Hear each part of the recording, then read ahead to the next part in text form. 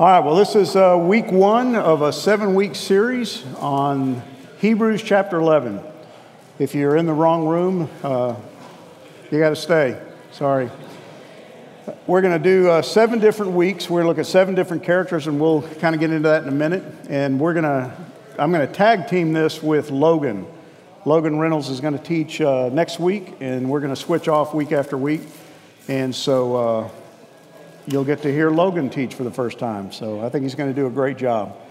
On your table is the insert for your notebook. We didn't give you notebooks because we already gave you lots of notebooks. So go bring back an old notebook and put this in it.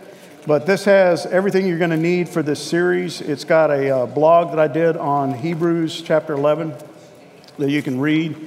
There's a place for you to take notes. The only thing that's going to be different in this series is there's not going to be anything on the screens for you to copy. And some of you are going to go nuts. You're going to ask me for handouts. I didn't do you a handout. We're trying to do this kind of little streamline. So you're just going to have to take notes or pick up the CD next week. And then also in the middle of the table are the discussion questions for this week. There is going to be discussion time. And we don't really have table shepherds. We gave the table shepherds off, so somebody's going to have to be the designated leader of the table.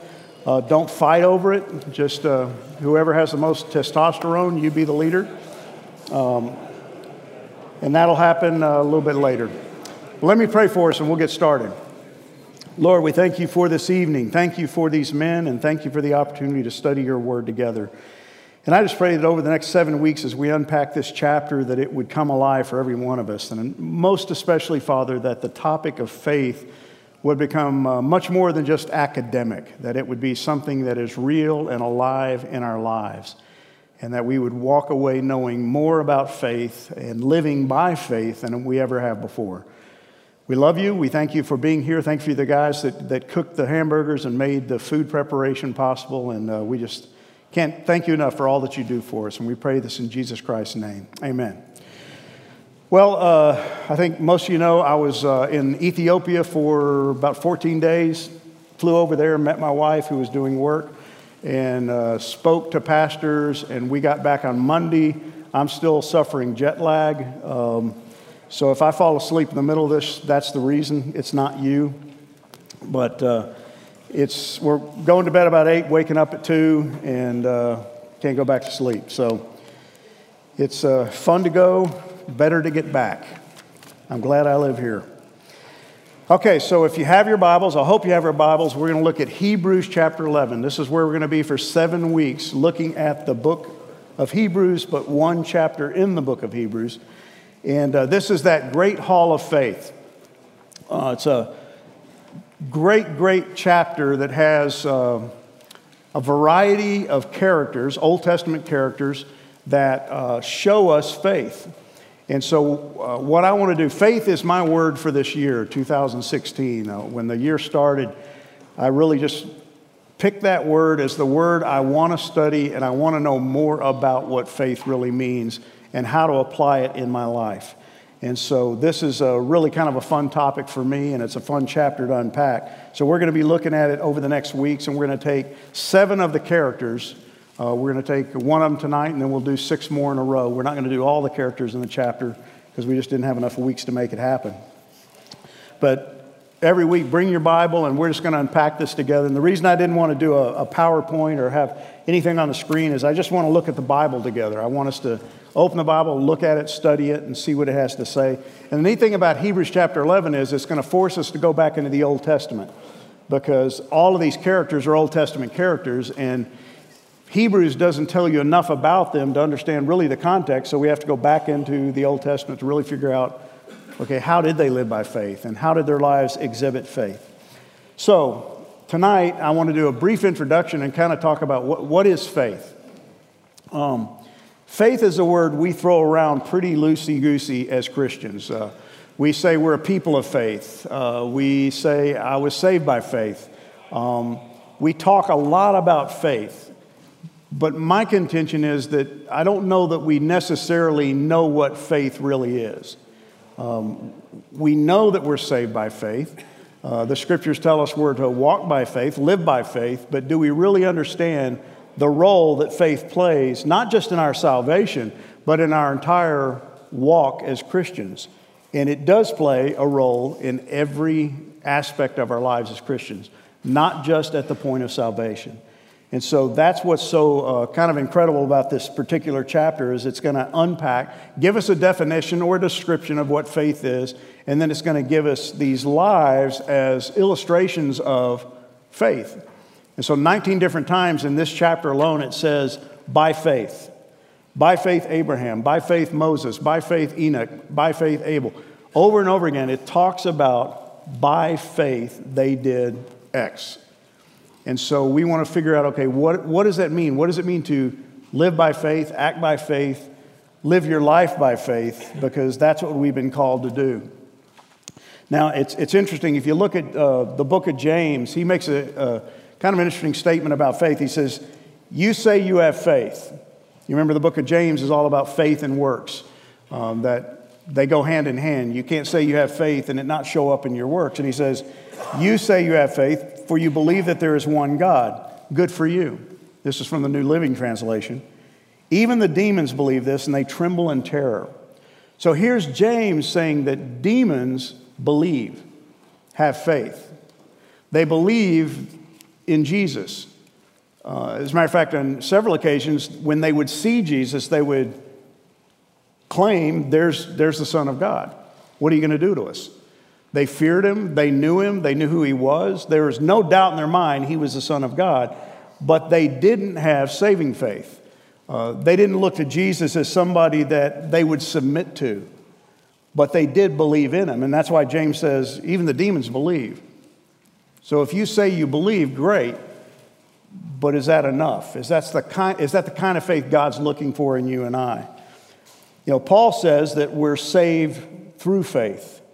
As a means of, or by means of faith. That's how we're saved.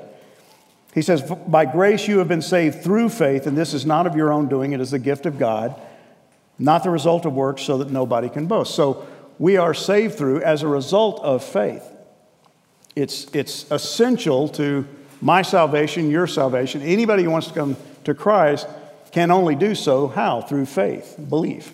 Belief in who he is, belief in what he has done on the cross. And it's given to us as a grace gift. You know, one of the interesting things about faith, the more I study it, the more I realize that it's not something I conjure up. It's not a commodity. It's not like a set of golf clubs. It's not like cash. Faith is something that is, even in and of itself, given to us by God. To have faith to believe. And it's not something, again, that I make up, you make up, we strive to develop. But it's a gift of God to even be able to believe in the gift of his Son. So faith, you know, what is it? What do we do with it? And one of the interesting things about faith as you study the New Testament, especially the writings of Paul, is he says we're to live by faith. So we're saved through faith and we're to live by faith. Over and over again, he talks about living by faith. And so what's important in that is that I'm saved by faith, but is that enough? Is that the end of it? And I believe in the church today, there are a lot of people who have expressed faith in Jesus Christ. They say, he's my Lord, he's my Savior, but they don't live their lives by faith. So they've come to faith, they've been saved, but they don't live like they're saved. And you know people like that. You've probably been that person on more than one occasion, where faith didn't really show up in your daily life. You accepted Christ, you walked the aisle, you did whatever your church or denomination required you to do to exhibit faith, but then you didn't live by faith for long periods of time. And that's why Paul says we're to walk by faith. We're to live our lives. That word is peripateo in the Greek, and it literally means to live your life, walk, take every step of your life by faith. And that's where Hebrews chapter 11 is going to impact every one of us in the room tonight. Because that's where I think we struggle. It's fairly easy for us to come to faith in Christ by placing our faith in Christ, because we know we can't earn our way. We can't really do enough good works to get God to love us and forgive us. And so we're okay with placing our faith in Christ as our Savior, But where we struggle is living by faith, conducting our lives according to faith. And it should impact every area of my life and your life. It's not just, again, at salvation, but it's every day of my life. It should be a way of life to live by faith. And again, that's where sometimes we struggle, sometimes we bog down, and we don't really know what that looks like. You know, I tell you guys all the time about my dad who died 2 years ago now. My dad was a man of faith. My dad prayed constantly. He expected great things from God. He had a ministry that he never charged anybody for what he did. He taught people how to pray. And he would travel all around the world, and he would conduct prayer seminars in churches and teach their people how to pray, and he never charged them anything. And the thing that drove me crazy, because in those days I was still in advertising, and I went to my dad one day and I said, you know, why don't you let me do you a logo? And he goes, I don't need a logo. I said, well, let me do you a brochure. I don't need a brochure. I said, Dad, you got to have a brochure. How are you going to promote your ministry? And he goes, I'm not going to promote my ministry. I said, Dad, that doesn't make any sense. How's anybody going to know about your ministry if you don't promote it? He goes, God's going to promote it. And, you know, I didn't laugh in his face, but, you know, inwardly I'm like, Dad, you don't know anything about marketing. You know, God's not into marketing. Well, for 30 plus years, my dad had a ministry that took him all over the world, and he never had a brochure, he never had a logo, and he never charged, and God took care of him. They never were in need. As a matter of fact, my dad gave away almost everything that he was ever given. If a church gave him money as a love offering, you know, he was Southern Baptist, that's what they do. He would get a love offering and he'd give it back to the church. And as a kid, and even as a young adult, I struggled with that, going, Dad, what are you doing? How are you going to live if you keep giving the money back? He goes, God will take care of me. So I watched my dad live by faith, and I saw it work, but it didn't come quite so easy for me to live that way, to live by faith, to trust God. And yet that is what the 7 characters we're going to look at are going to show you and I, is that by faith they lived their lives. And they did things that were pretty incredible that we're going to look at and go, man, I don't know if I could have done that. Think about this. Think about one of the characters we're going to look at is Noah. Noah has always blown my mind, because what did Noah get asked to do by God? Build a boat. Now, you and I sit there and go, well, I've never built a boat, but I bet I could if I had to. He didn't even know what a boat was, because there were no boats. Why? Because there was no body of water to put a boat. At that time, there was really no place for him to sail a boat, even if he had one. And so God asked him to build something he's never seen before. And not just a rowboat, a boat big enough to hold all of those animals. And what I love about the story when we get into it is it's like he doesn't even argue. He says, go build me a boat. Okay. I mean, I would have been arguing big time. I would have been going, I don't even know what that is. Well, I'll give you plans. Well, what am I going to do with it? You know, and then go fill it with animals. Really?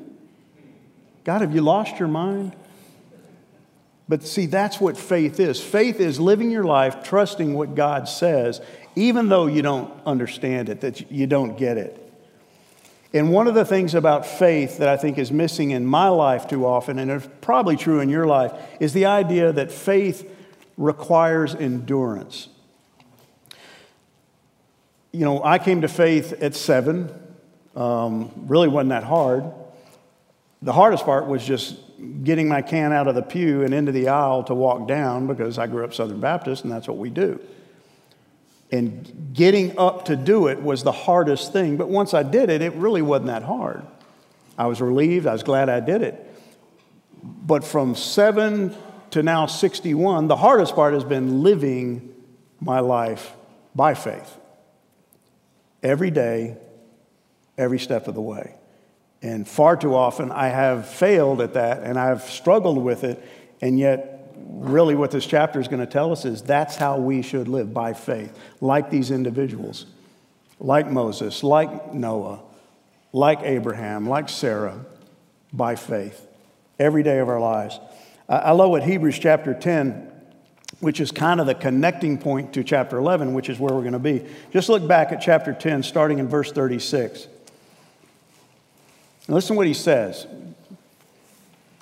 You have need of endurance. Now, he's writing to Christians, and he says, you have need of endurance, so that when you have done the will of God, you may receive what is promised. Now, what is the will of God?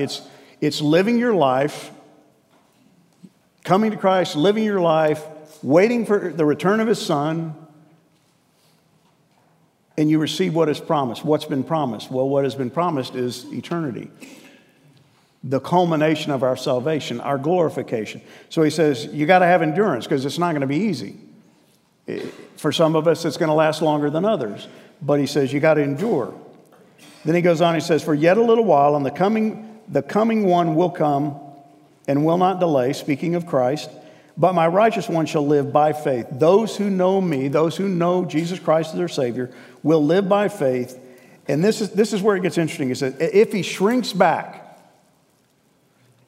and that word literally means to draw back, to cower, to be moving one direction and then just to draw back, to kind of give up. He says, if he draws back, my soul has no pleasure in him. Now, I believe, and we as a church believe, that you cannot lose your salvation. And I particularly love that doctrine because there have been plenty of times in my life where I should have lost my salvation. Because if I was God, I'd have gone, you're done. This time you went over the edge. You've screwed it up big time. But I can't lose my salvation. So I don't think he's teaching you can lose your salvation. I think what he's saying is, if you don't remain in faith, if you shrink back, you've never really were saved. You've walked away from something that you never really had. Because listen to what he says in verse 39. He says, but we, speaking of the believers he's writing to, we are not of those who shrink back. We don't shrink back. We don't walk away. We don't give up. We don't cower. He says, we're not those who shrink back and are destroyed, but of those who have faith and preserve their souls. So what he's telling you and I is that faith, the kind of faith that you and I have or should have if we've placed our faith in Christ, is the kind of faith that lasts. It endures. It will keep us until the end. Now that doesn't mean you and I are going to have bad days where maybe we don't follow him quite like we should, where we stumble, where we have moments of dryness in our life spiritually. But when he says to shrink back, it literally means to just pull away and go the other direction. But the cool thing is, he says, we're not those kind of people. We have faith. We have faith that will last, and it will last until the righteous one comes back, until Jesus Christ returns. And that should give you hope. That should give you some comfort that the kind of faith you have is an enduring faith, but you will have to endure. You'll have to go through moments of trials and testing and doubt, just like Abraham did. You know, Abraham was called a friend of God. Abraham in this chapter is going to be told to us as a man who had faith, and it never wavered. And I always struggle with that because I look at Abraham and I read his life and I go, yeah, he did. As a matter of fact, he wavered quite a bit. It seems like he had a lot of doubts. And, you know, I love the story of Abraham and his wife, you know, the fact that they were old and she was barren. And God says, I'm going to bless you and make you a father of a multitude of nations. And he's sitting there going, well, I'm old, she's barren. How in the world that's going to happen? I'm not really sure. And then Sarah comes to him one day. You remember that story? It's my favorite story in the Bible because my man. His wife comes to him and says, hey, I got a great idea. I'm barren, you're old. Why don't you go into my handmaiden and have a son by her? And Abraham goes, honey, I couldn't do that. There's just no way I could do that. It's not right. Is that what he did? No, he was like, man, bring her in. How many handmaidens do you have, honey? He bought into it hook, line, and sinker and has a son by her, and God says, that ain't the way we're going to do it. See, he struggled, but what dawned on me as I have studied that passage is, it wasn't a matter that he didn't have faith. Why did he go into the handmaiden of his wife? To have a son to fulfill the promise that God had made. He believed God was going to fulfill the promise. He just thought God needed his help. He had faith. He just thought God needed his assistance. All along the way, he kept believing. And that's what we'll see when we look at his life. He had endurance. Every one of these characters had some form of endurance because faith is a lifelong commitment. And what I want to challenge you, just like I want to challenge me, is that if you believe in Jesus Christ, if you've placed your faith in Jesus Christ and he is your Savior, and you know you're going to spend eternity in heaven, I am tickled to death at that prospect for you. But you know what? You're not in heaven. I'm not in heaven. I'm here, and I've been called, and you've been called to live by faith right here and now. Live by faith every step of the way. It's got to last. And it's got to be a kind of faith that makes a difference in the way you live your life compared to everyone else around you. And not to shrink back. Because if you shrink back, you really don't have faith. You really don't believe in what he's promised. And there are people who walk away from the good news of Jesus Christ every day, who walk away from the church and walk away from their supposed relationship with God because their faith just isn't lasting. It never was a lasting faith. But if your faith is true, it will last. And it will last an eternity. And it will get you to eternity. So look at verse 1 of chapter 11. And this is his description of faith. It's really not a definition, technically.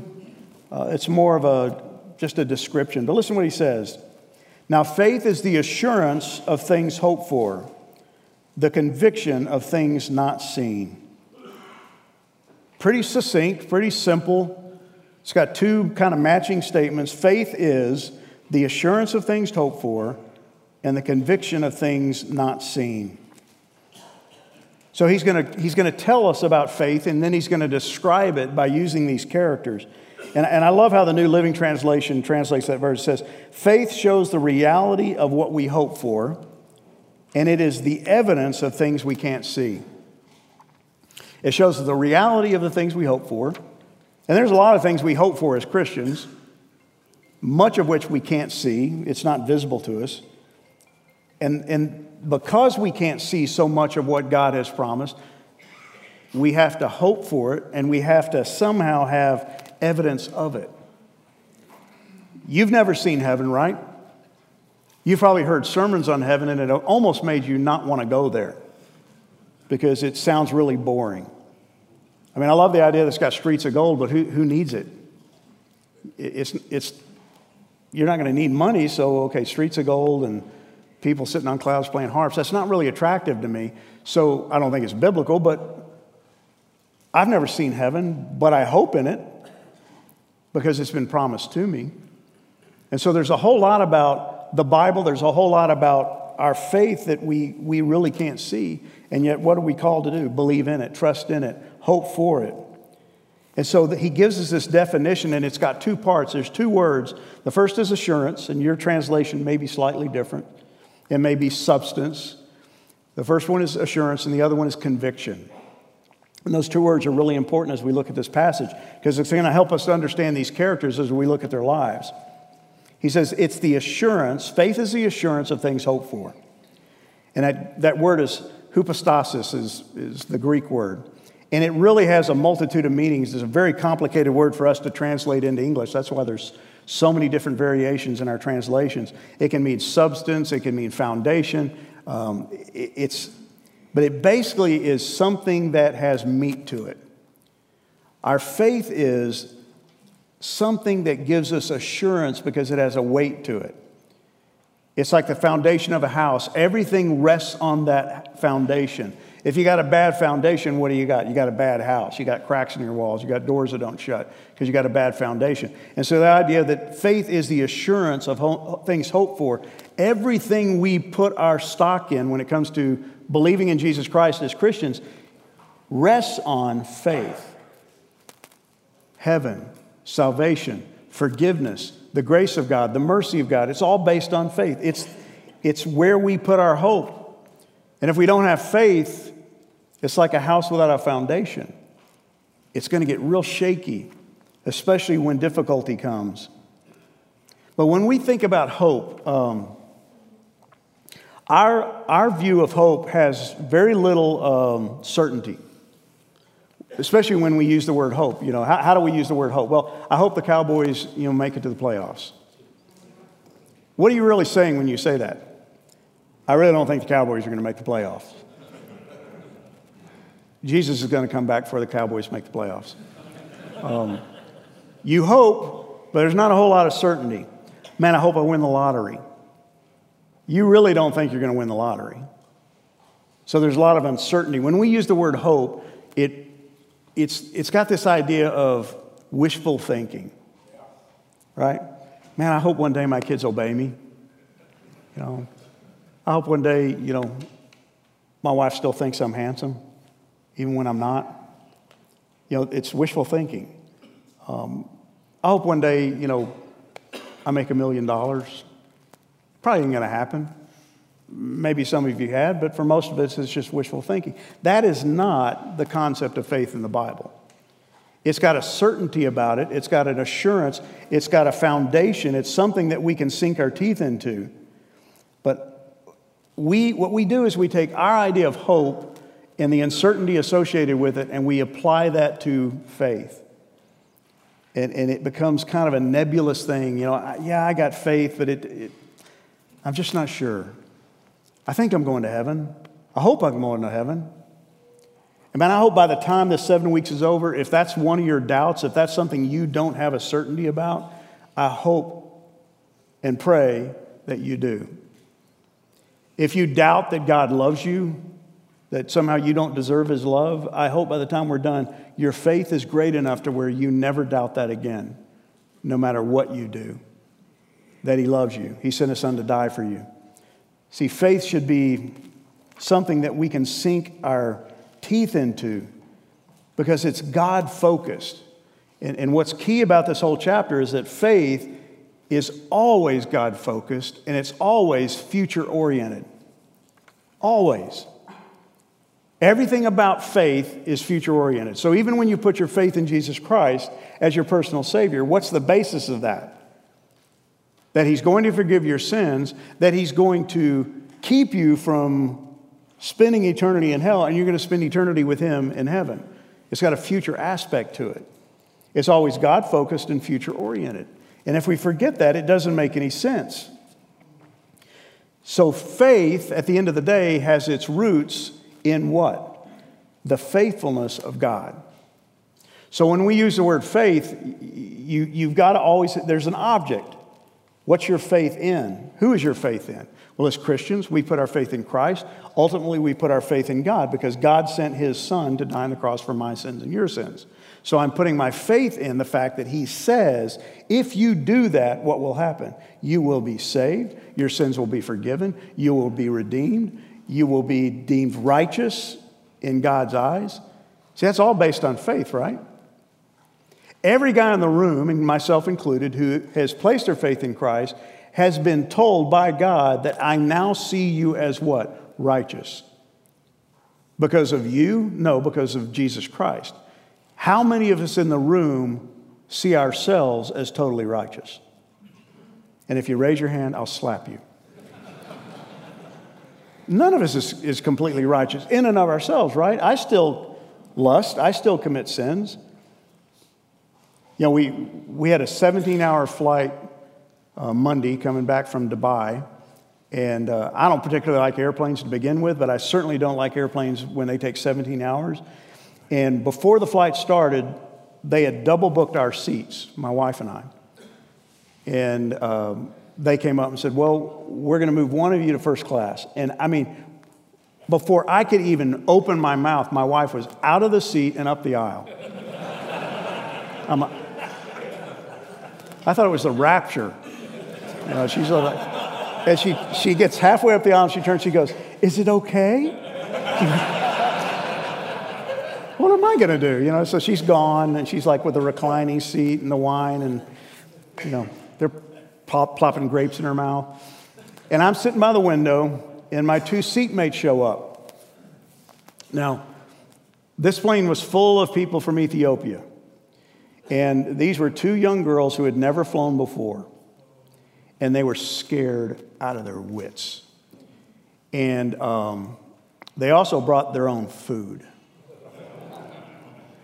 I am not a big fan of Ethiopian food, and I just spent 14 days eating it.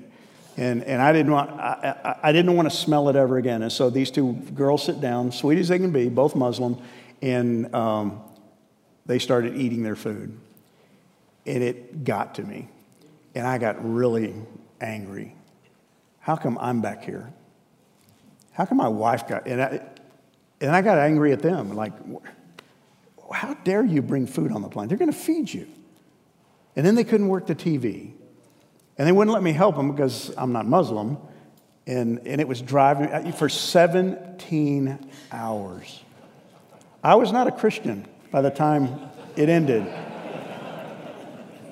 So I know I can be unrighteous. I know you can be unrighteous. And yet, what do I have faith in? That God sees me as righteous in spite of me.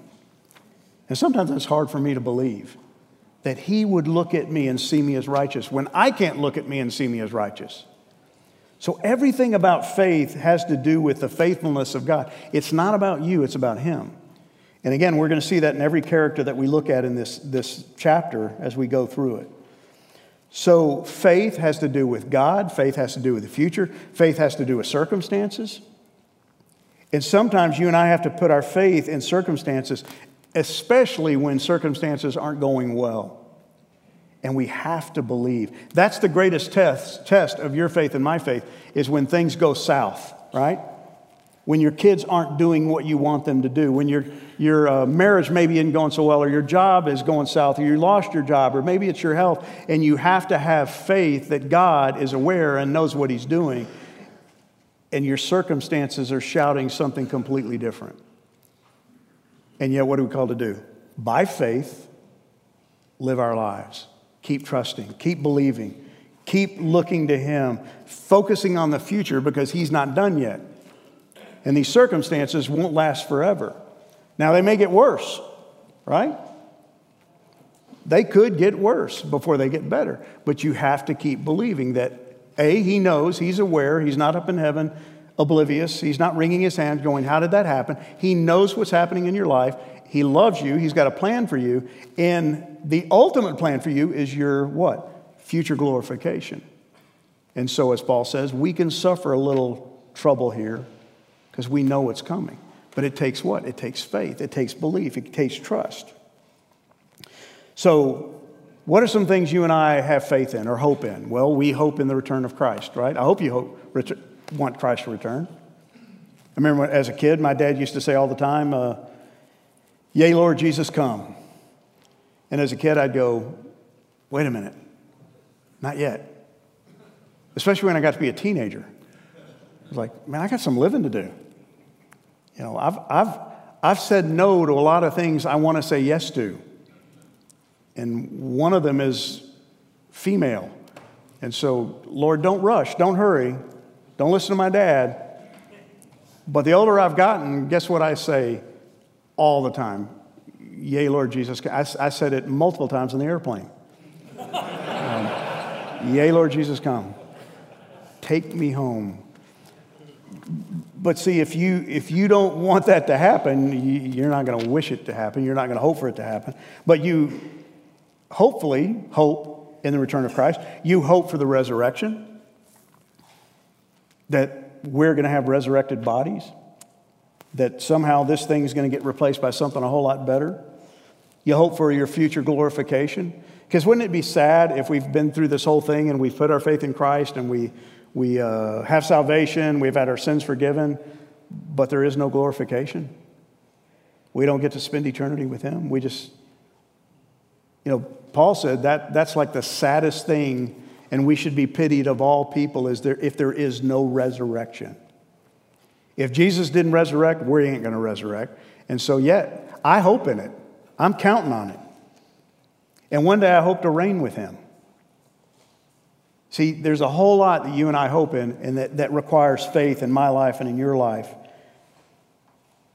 And what Paul is, or not Paul, but the writer of Hebrews is trying to tell you and me is that I should have an assurance of those things. I should count on those things. I should believe those things. They're going to happen, and I don't doubt in it. And I've got my hope set on it. But I'm afraid, if you're like me, so much of your Christian life has been lived with not an assurance, but a doubt. Almost like the idea of hope. I hope I win the lottery. I hope I'm going to heaven. I hope he'll forgive me. I hope, and you don't have an assurance. And what this passage is going to tell you and me is we've got to live with assurance. We've been told that seeing is believing, right? I'll believe it when I see it. But that is exactly the opposite of what faith says. Faith is believing whether you see it or not. And every one of these characters is going to be put before us as an example of somebody who believed in something they couldn't see.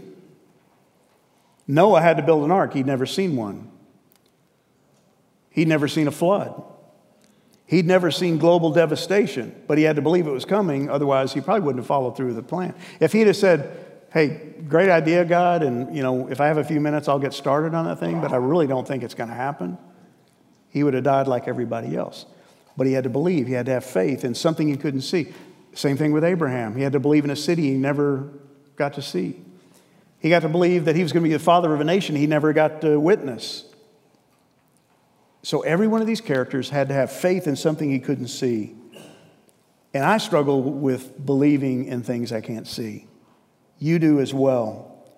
I want evidence. I want proof. And that's what that second word really says. Faith is the conviction, the proof, the evidence of things I can't even see. See, your faith and my faith should give us a conviction and provide us with proof, though. Even though I can't see heaven, you know what? I believe in it. Why? Because I tell you it exists. The Bible tells you it exists. No, God tells you it exists.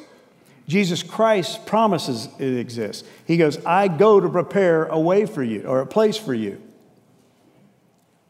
So it's faith in the Word of God. And ultimately, everything we're going to talk about has to do with the Word of God. Do you trust the Word of God? Do you trust what He says? Do you trust the promises of God? Again, every one of the characters we're going to look at had to trust in something that God told them. I want you to do X. And they had to go, all right, I will. I'll do it. I believe you. I trust you. Even though I can't see it and it doesn't make sense and circumstances don't seem to appear like it's going to happen, I'm going to do it anyway. I'm going to believe. I'm going to trust. If you're like me, you sit there and go, it's really hard to believe in something you can't see, but yet every one of us believes in gravity, right? I think you believe in gravity. Why? Well, you experience the effects of it every day. You believe in, anybody ever seen oxygen? Except maybe in a diagram. You can't see it, but you know it exists. Why? Because you exist. You breathe it every day. And really, our faith should be the same thing. I should have a conviction of the things that God has promised because I'm experiencing them even now in my life. His faithfulness, His provision, that He's going to watch over me, that He's going to give me joy in the midst of sorrow. I have had that happen in my life, and it gives me increased faith that the other things He's promised are going to happen as well. See, it's all about the unseen. It's all about the things I can't put my hands on, I can't touch it, but yet I believe in it because God's promised it. So what He's going to do is in verse 3, He's going to kind of give us an example to help us understand a little bit about the definition or the description in verse 1. So look at verse 3. What does He say? By faith, this is another one of those by faith statements. By faith, we understand that the universe was created by the Word of God, so that what is seen was not made out of things that are visible. So what's he saying? How do we know the universe was created by the Word of God? Now, the world wants to tell us something else. The world wants to tell us that it wasn't created by God. It was created by the Big Bang or whatever, and that's their explanation. But as believers in Christ and believers in the Word of God, how do we know the universe was created by God? I wasn't there. I'm old, but I wasn't there. Moses wrote Genesis, and he wasn't there. Yet he describes that God made it. So how do we know? Well, because God says so.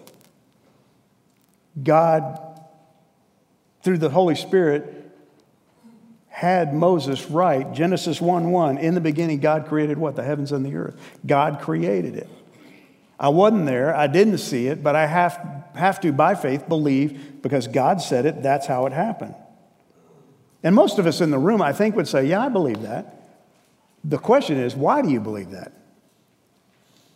Is it because you heard a sermon about it, or because you think it's the right thing to believe because you're a Christian? Or is it because God says that's the way it is? Do you have a trust and a confidence in the Word of God? You know, if you go on and read chapter 2, it's going to give you even greater detail in Genesis about how God did it.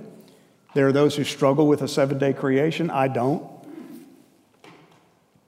There are people who struggle with, well, how did the mountains get, fossils in them? And how did this happen? And how did you get the Grand Canyon? Well, if God can create the universe, God can do it any way he wants. Why? Because he's God.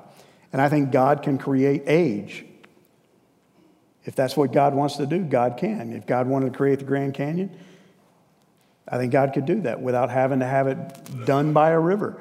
I don't know how it happened, but by faith, I believe it happened because that's what the Bible says. And so it's an idea of trusting the Word of God.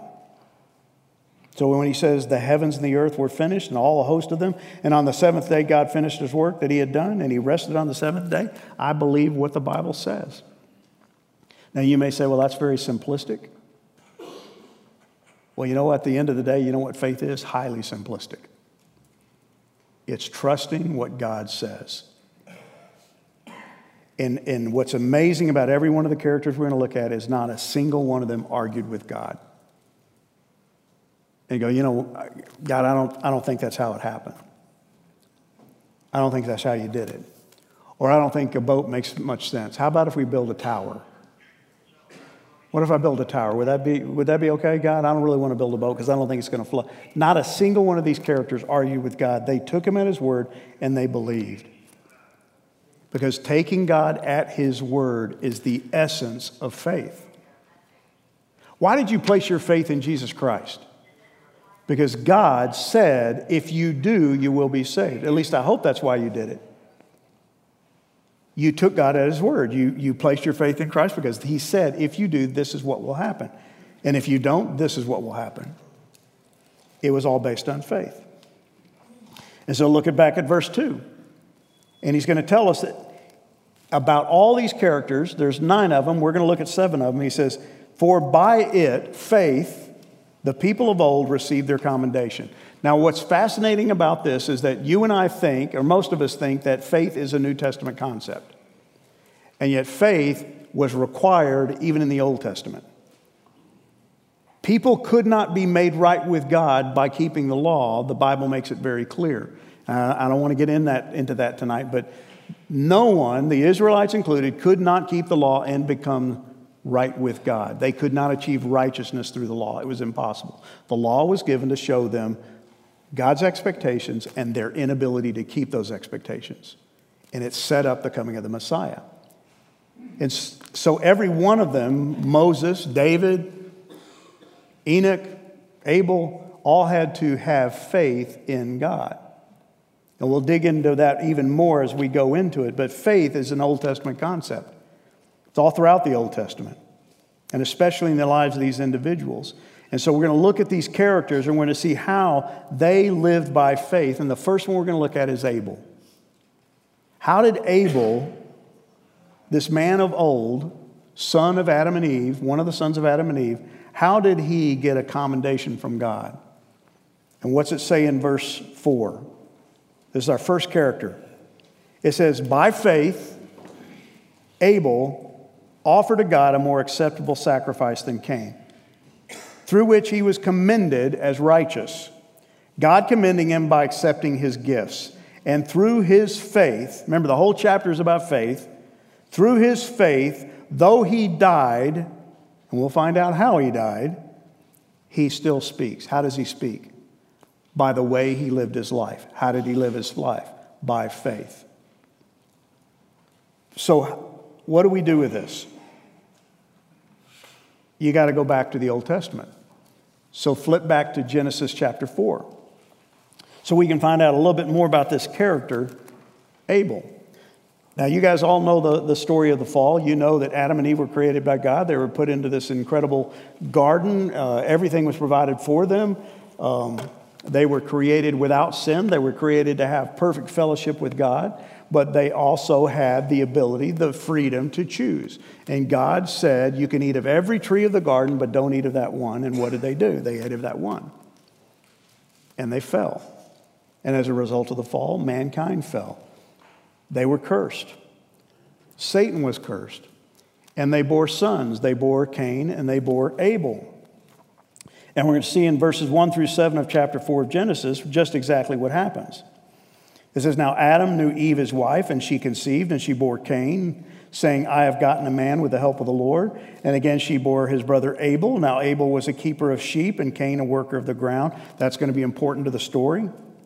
In the course of time, Cain brought to the Lord an offering of the fruit of the ground, and Abel also brought of the firstborn of his flock and of their fat portions. And the Lord had regard for Abel and his offering, but for Cain and his offering he had no regard. So as a result, Cain gets angry, his face fell. The Lord said to Cain, why are you angry? Why is your face fallen? If you do well, will you not be accepted? And if you do not do well, sin is crouching at the door. Its desires for you, but you must rule over it. So what's going on here? Well, you got these two characters, the two sons, two brothers. They're living post-fall. They're living outside the garden because Adam and Eve were kicked out of the garden. They can never go back in. They're probably living in close proximity to the garden. I believe that they were close enough to see the garden. They probably could see the angel that was guarding the way back into the garden. And I think they probably, as young kids, were probably asking their mom and dad all the time, why can't we go in the garden? Why aren't we living in the garden? Didn't you used to live in the garden? What happened in the garden? How come we're living outside the garden now? And why is that angel standing there with a sword? Why can't we go in the garden? And I'm sure they got told by their parents what happened. And yet they're living post-fall. They're contaminated with sin. They have sin natures. And we're going to see very clearly how bad at least one of them had a sin nature. And it says that they brought offerings. Now, it's really interesting as you study this passage, if you look at the commentaries, and I looked at a ton of them, there are a lot of commentators who believe this whole story is about the kind of offering that was brought. And they'll go to great lengths to say one of them brought sheep, and he offered those sheep, which required a blood sacrifice, and one of them brought grain or fruit, some kind of fruit, and it didn't require a blood sacrifice, so that's where the problem lies. God had told them, according to these commentators, that it had to be blood. The problem with that is nowhere in this passage does it say that.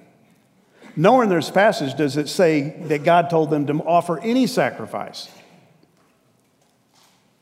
And I don't think the passage is about the sacrifice as much as it is about the faith behind the sacrifice.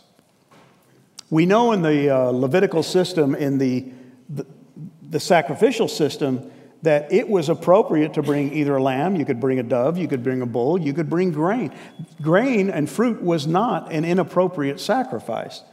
So it really has nothing to do, I don't think, with what was brought. It's the heart behind what was brought.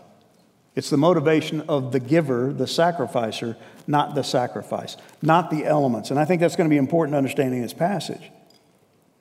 And it says that in the course of time, Cain who happened to be a farmer of some kind. It says Cain brought to the Lord an offering. Nothing wrong with that, right? He's bringing an offering to the Lord.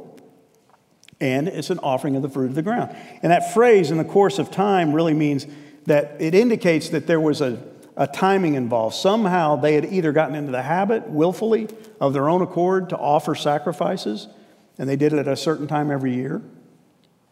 Or perhaps God did ask for a sacrifice, but the passage doesn't say. But bottom line is, he brought a sacrifice of the fruit of the ground. And then it tells us that Abel also brought of the firstborn of his flock and of their fat portion. And all they're doing is, one's a shepherd, he brings sheep. One's a farmer, he brings fruit. And so it doesn't really have anything to do with the quality or the quantity, I don't think. It doesn't have to do with the content. The issue, what's this chapter about? It's about faith. So we got to keep the context. Let's not get hung up on what they brought. Let's keep thinking about faith, because it says, by faith, Abel. So it's all about faith. One gives the firstborn of the flock and of their fat portion. So really what it's telling us is that Abel brought what? Sheep.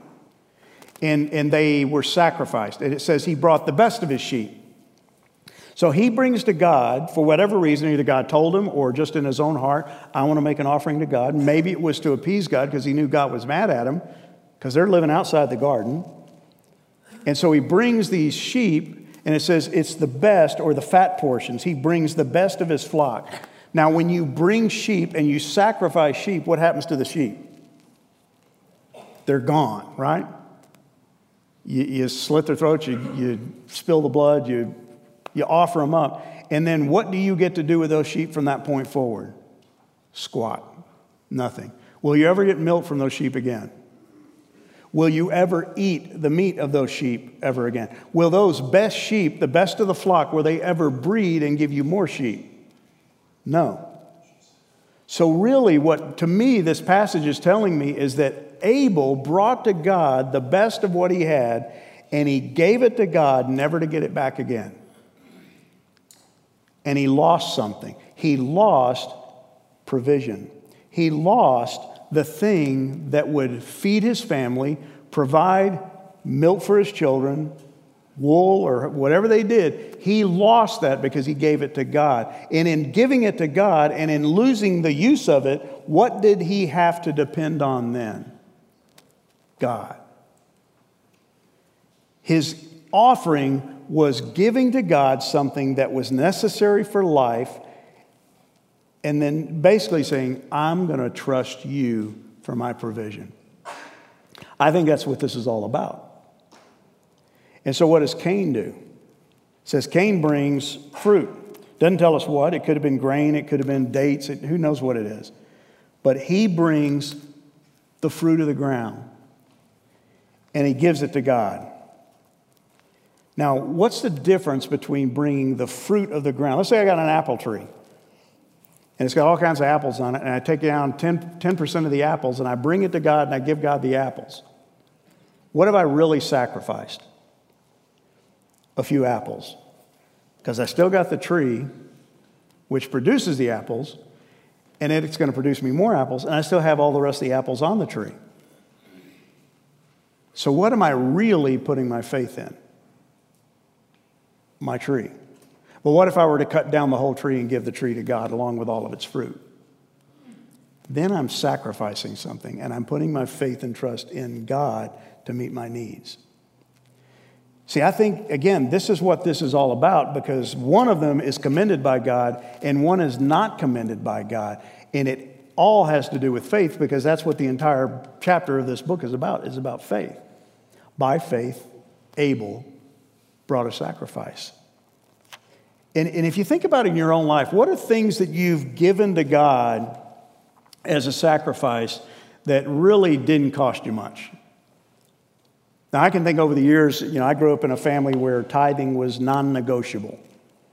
Even as a kid, if I got allowance, my dad would take out the 10%. And it hacked me.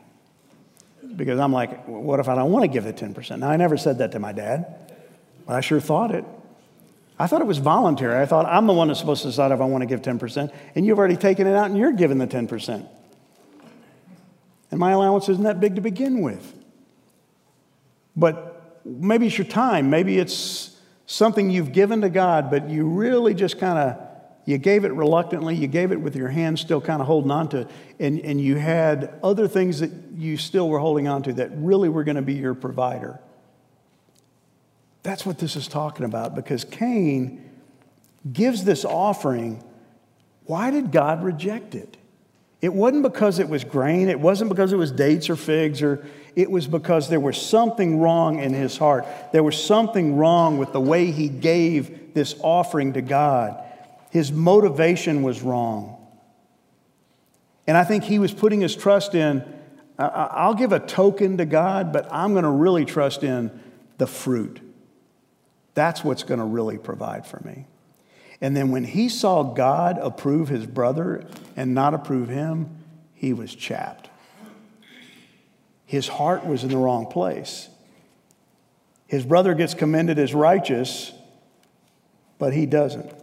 And I think it's because his offering was not based on faith. And what it makes me think about my life is, how much do I do for God? How much do I give to God of my time, my resources, whatever?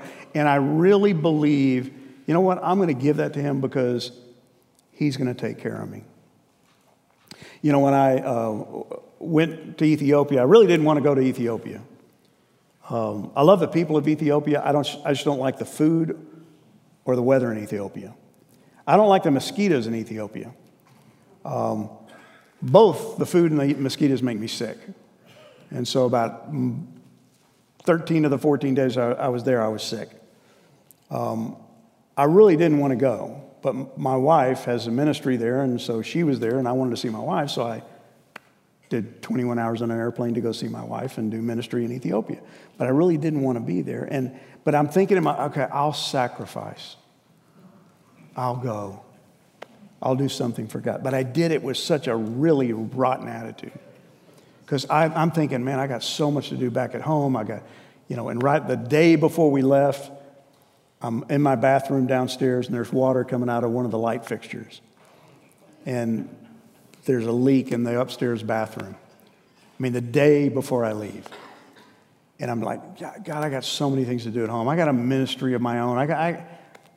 And I went with a wrong attitude.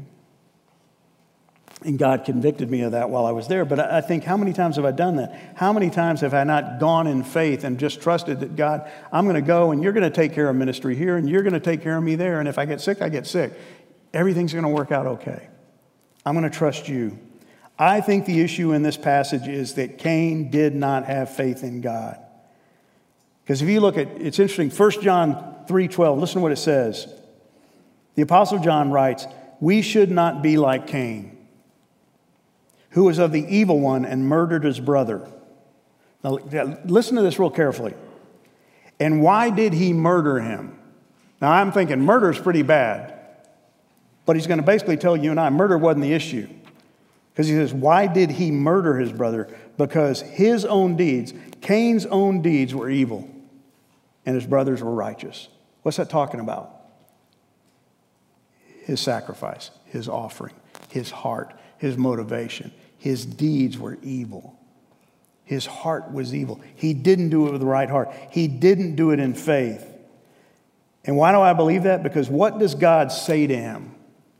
What does he say to him in verse 6 and 7? He says, Cain, why are you angry? I love this about God. It's just like when Adam and Eve sinned and he finds them, God finds them, and he goes, what's going on? What happened? Did God not know what happened? Yeah, he knew. Did he not know what Cain had done? He says, why are you angry? Why is your face fallen?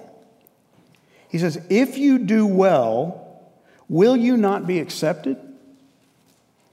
And if you don't do well, sin is crouching at the door. Its desires for you, but you must rule over it. He's telling them, if you do well, what's he talking about? I think if you do this by faith, if you trust me, if you live by faith, put your faith in me that I'm your provider, I will take care of you, it will do well for you. It will go well for you. But if you don't, If you don't live by faith, guess what? Sin is crouching at the door. And what was about to happen? He was going to kill his brother, commit the first murder. And it would condemn him for life. See, here's what I believe about Cain. I think Cain wanted more crops. Because what does every man who's ever breathed a breath want? More. It doesn't matter. More of anything. More sex, more esteem, more money, more cars, bigger house. We all want more. I think he wanted more. I think he wanted more crops. I think he wanted more fruit. I think he wanted success. I think he wanted a whole lot of stuff. And he's afraid that if I give it to God, I'm losing my stuff. So he gave it reluctantly, thinking that however much it was, 10%, 20%, 3%, this is now something I can't use because God has it. And that's the problem with many of our lives, excuse me, when it comes to faith. Rather than trust God, he chose to trust in what? Himself. His own ability to grow fruit, produce crops. And God's saying, trust me. Do well. Do the right thing. And his offering, I think, was really, at the end of the day, not a sacrifice. And it required no dependence upon God.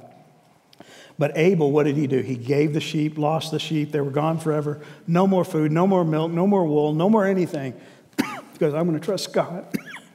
And I'm going to see him in just a minute. I'll tell you how it is when I get there. So what's the difference between these two guys? I think the difference is faith. Abel's faith was in a God who made the flock. Cain was in fruit and his own ability to grow it. See, guys, what's your faith in today? What are you putting faith in?